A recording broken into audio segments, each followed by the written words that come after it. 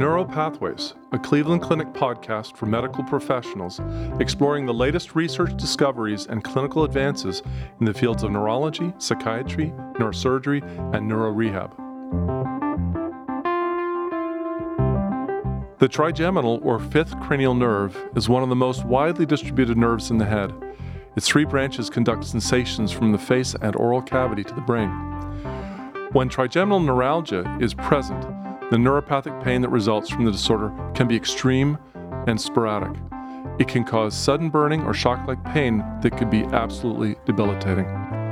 In today's episode of Neuropathways, we're addressing the challenging diagnosis and treatment of this debilitating condition, also referred to as tic douloureux.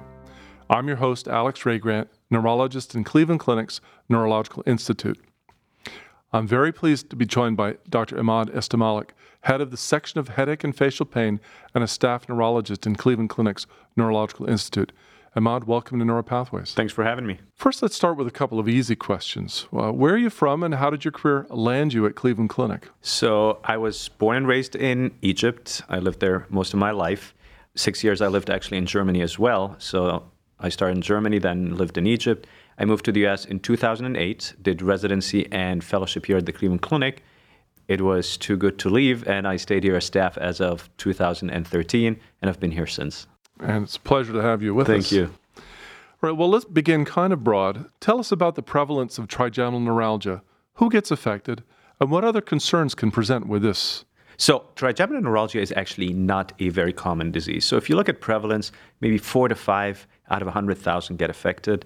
It affects women more than men for a reason we really don't know, and it is a disease of the elderly. Now, when it occurs at any age, it usually warrants a very thorough workup. In young patients, we worry about disease like multiple sclerosis. In elderly, we worry about brain tumors, for instance. So anytime we have a presentation of trigeminal neuralgia, we right away got to think of a secondary cause still proven otherwise.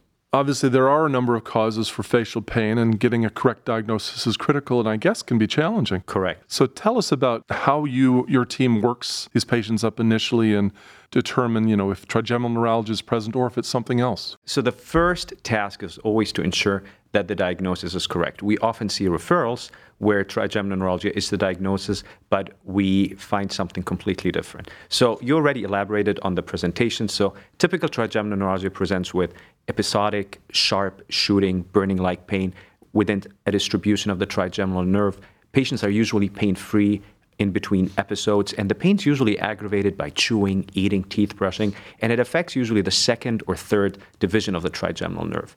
Often we see patients that were labeled as having TN, but the diagnosis is actually very different. So what is the main differential for this kind of presentation? So there is some very distinct headache types that can mimic trigeminal neuralgia, and we call those the TACs or trigeminal autonomic cephalgias.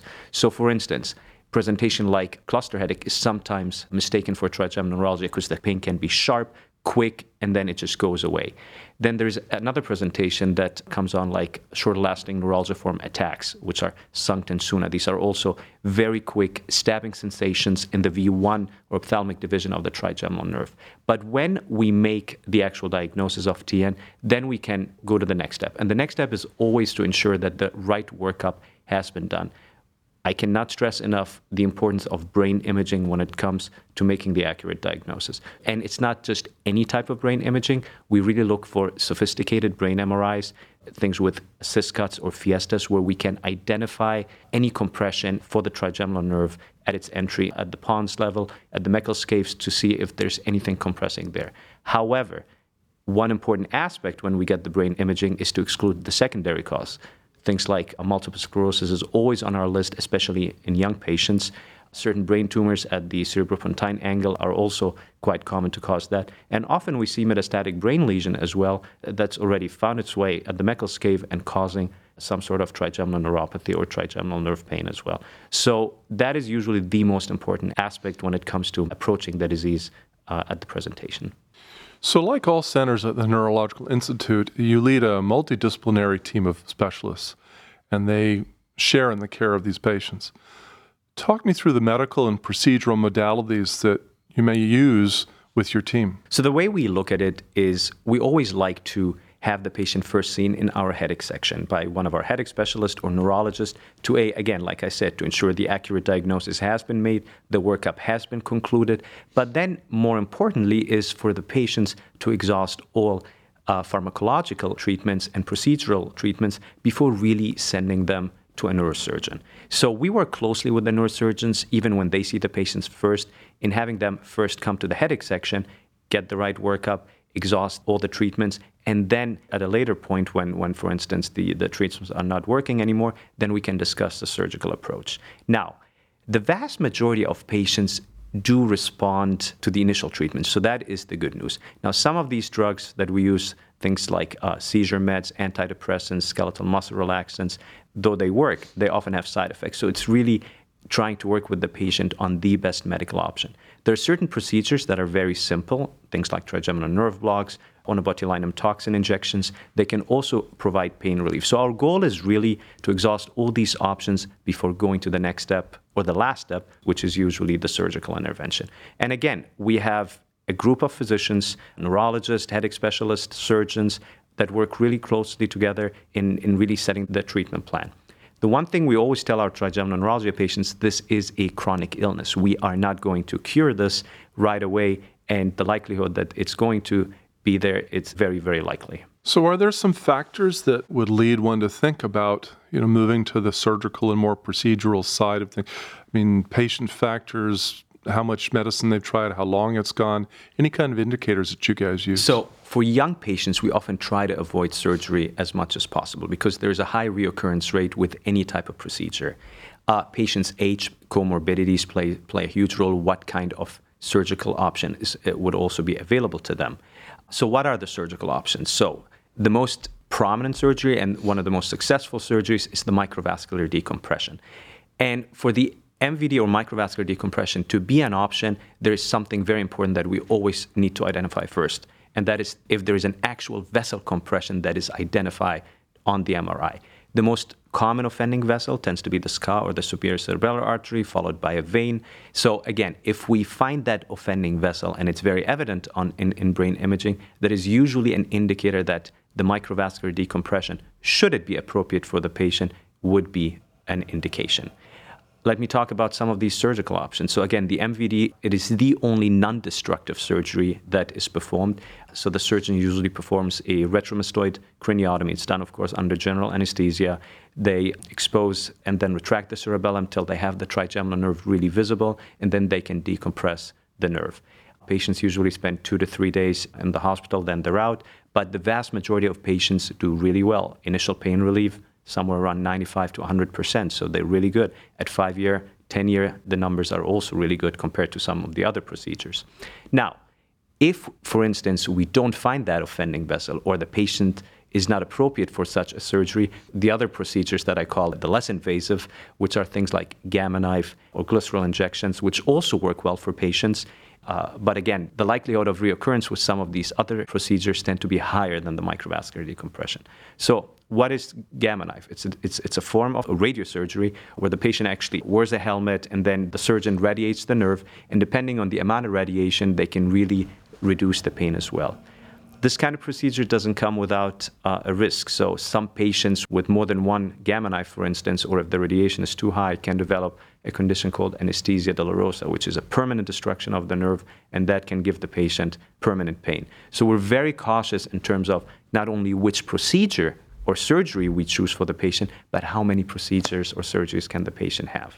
So how do you guys determine in an individual patient, which way you're going to go? So every patient is, like you said, it's an individual approach, but what we do is really a team approach. So as neurologists and headache specialists, we communicate about every patient with our colleagues in neurosurgery and see what the best option is. We always want to ensure that whatever treatment modality we identify is going to benefit the patient for the longest time before we really get to the surgical approach.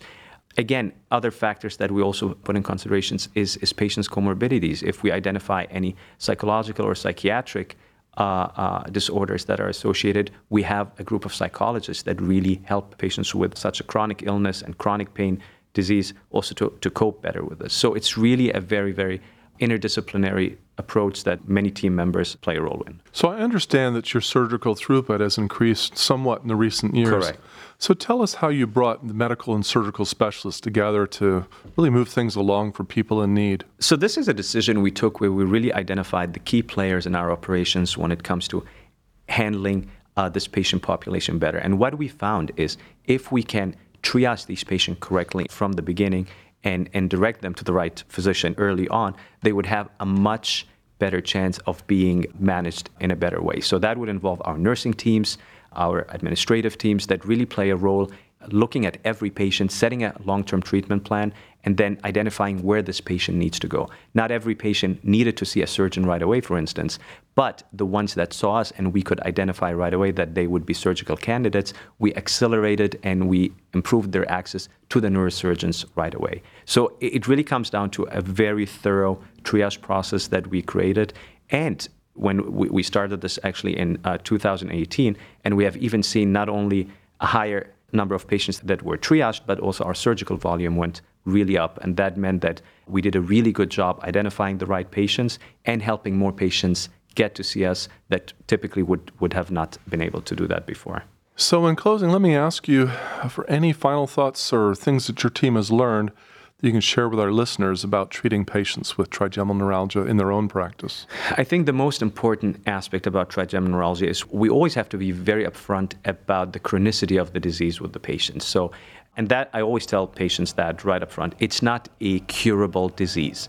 We manage it, we can get the pain under control, we can improve the quality of life dramatically, but the likelihood that this disease will be chronic and permanent is very high. So setting the expectations early on really helps the patient understand the disease better and adhere to the treatment modalities that we offer. The second aspect is really the workup. I mean, the right workup is always very essential. Getting the right brain imaging. It always has to be a brain MRI with and without contrast, an MRI circle of Willis. And again, as I mentioned before, certain thin cuts that need to be there so we can really identify the vessel compression early on. And then the third aspect is patients should never be referred to a surgeon right away. And our surgeons are in complete understanding, and we're all on the same page that this should always be the last option, because if the disease reoccurs again at an early age, repeated surgeries or procedures can actually be counterproductive. So patients need to exhaust the medical options, procedural options before really going to the surgical route at the end. Well, Imad, I appreciate you taking the time to talk us through this challenging condition, and I certainly hope our listeners do as well enjoy this. So thank you for joining us on Neuropathways. Thanks for having me today. This concludes this episode of Neuropathways. You can find additional podcast episodes on our website, clevelandclinic.org/neuropodcast, or subscribe to the podcast on iTunes, Google Play, Spotify, SoundCloud, or wherever you get your podcasts. And don't forget, you can access real-time updates from experts in Cleveland Clinic's Neurological Institute on our Consult QD website. That's consultqd.clevelandclinic.org/neuro, or follow us on Twitter @CleClinicMD, all one word. That's @CLE Clinic MD on Twitter. Thank you for listening. Please join us again soon.